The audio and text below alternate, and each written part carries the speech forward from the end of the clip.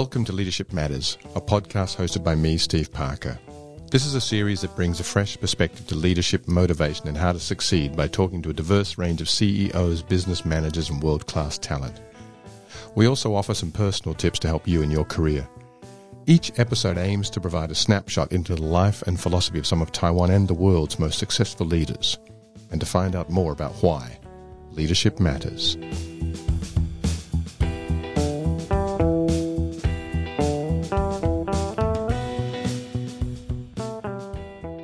We're very lucky today to have David Davila on the podcast. David has worked as a leadership coach, an executive leadership coach and consultant for over a decade, helping over 30,000 leaders from the boardroom to the shop floor. He's helped me on more than one occasion when I've needed it.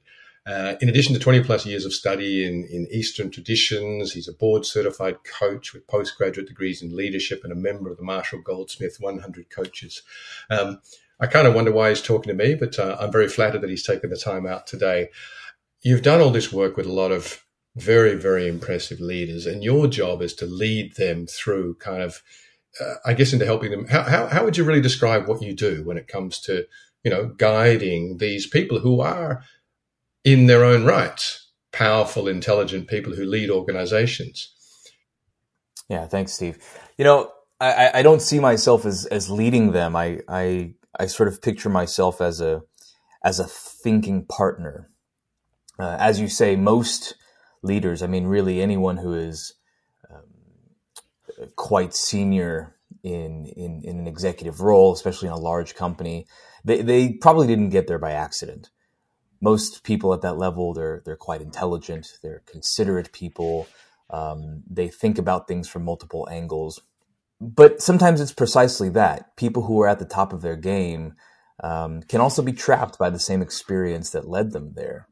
And so I think about athletes, people at the top of their game, Michael Phelps in swimming, Michael Jordan when he was playing basketball. These people are great at what they do. At the same time, there's some stuff that they might need some help with. There's some aspects of themselves that they might not be able to see clearly. And so they benefit from having a coach, not someone who plays the game better than them per se, but someone who has experience with people like them and can see things that they might have a hard time seeing. And so that's how I see myself, as more of a partner than a leader or even a guide. I've been very lucky to talk to some really, really good leadership people, and some of the people that you know yourself, some of the other leadership coaches, executive coaches that I've worked with.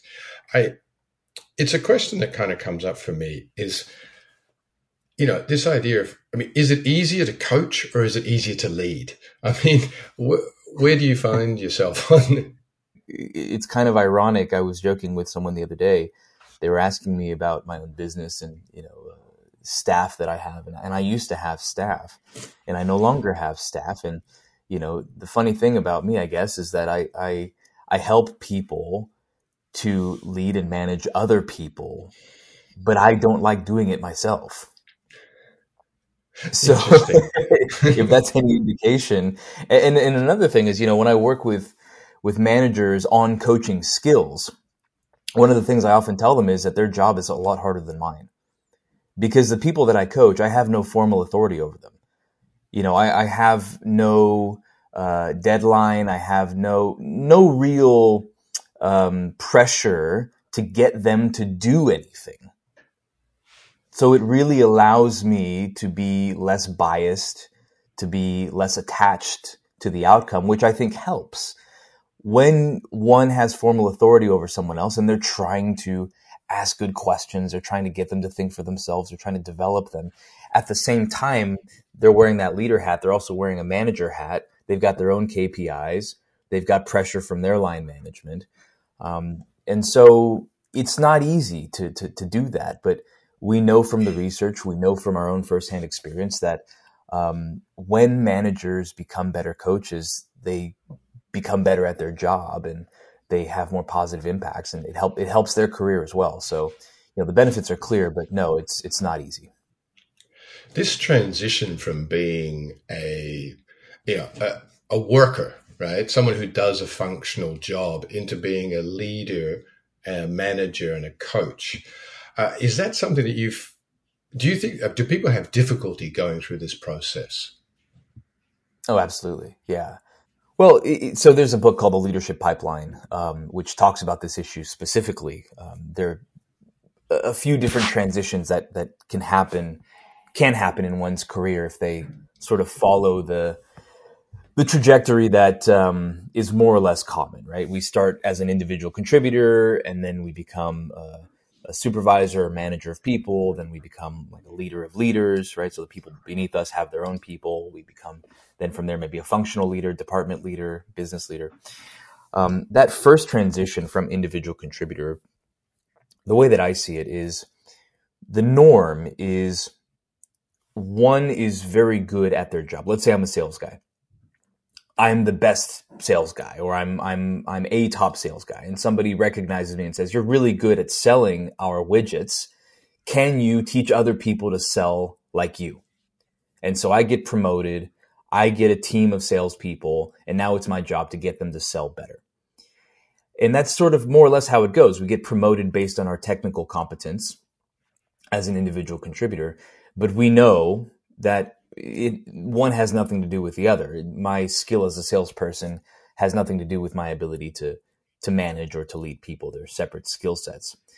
But because we've been continually validated over the course of our career for being a problem solver, we get to the point where, as a leader, we're not actually supposed to be a problem solver, but we're so good at problem solving that we can't get out of that paradigm.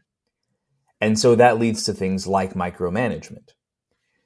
When I've recognized a problem, I've thought about the problem, I've quickly come up with a solution to the problem, and now when I engage my team, I'm already at the point in my own decision-making process where the solution seems clear, or at least a type of solution seems clear.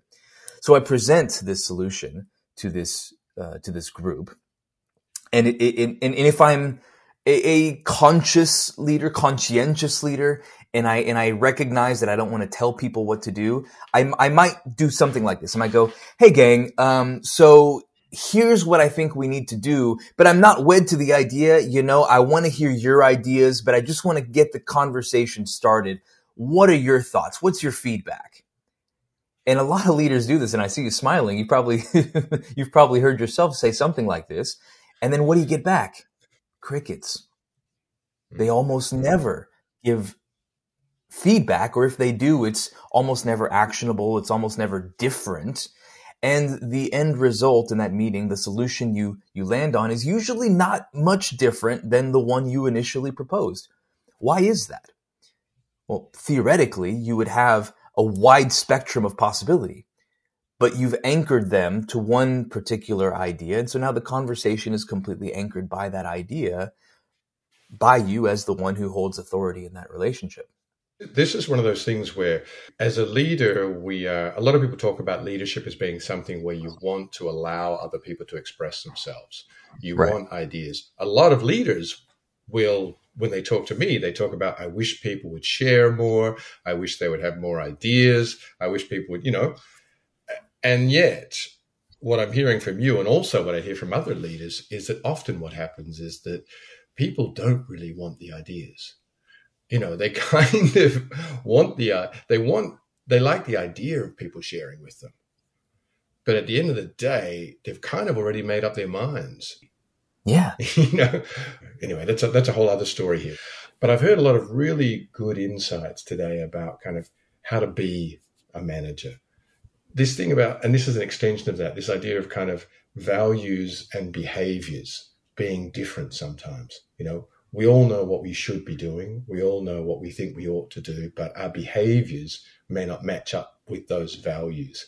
And so again, it comes back to alignment, right? Aligning your values with your behaviors.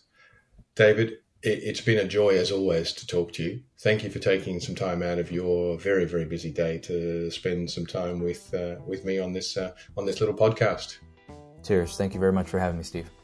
You can listen to this podcast live on the fourth Monday of every month on ICRT, and after that on the ICRT website, Apple Podcasts, Spotify, or wherever you get your podcasts. Just search for Leadership Matters by Stephen Parker. You can also check out my social media. I'm on Facebook, Twitter, LinkedIn, Instagram, you name it.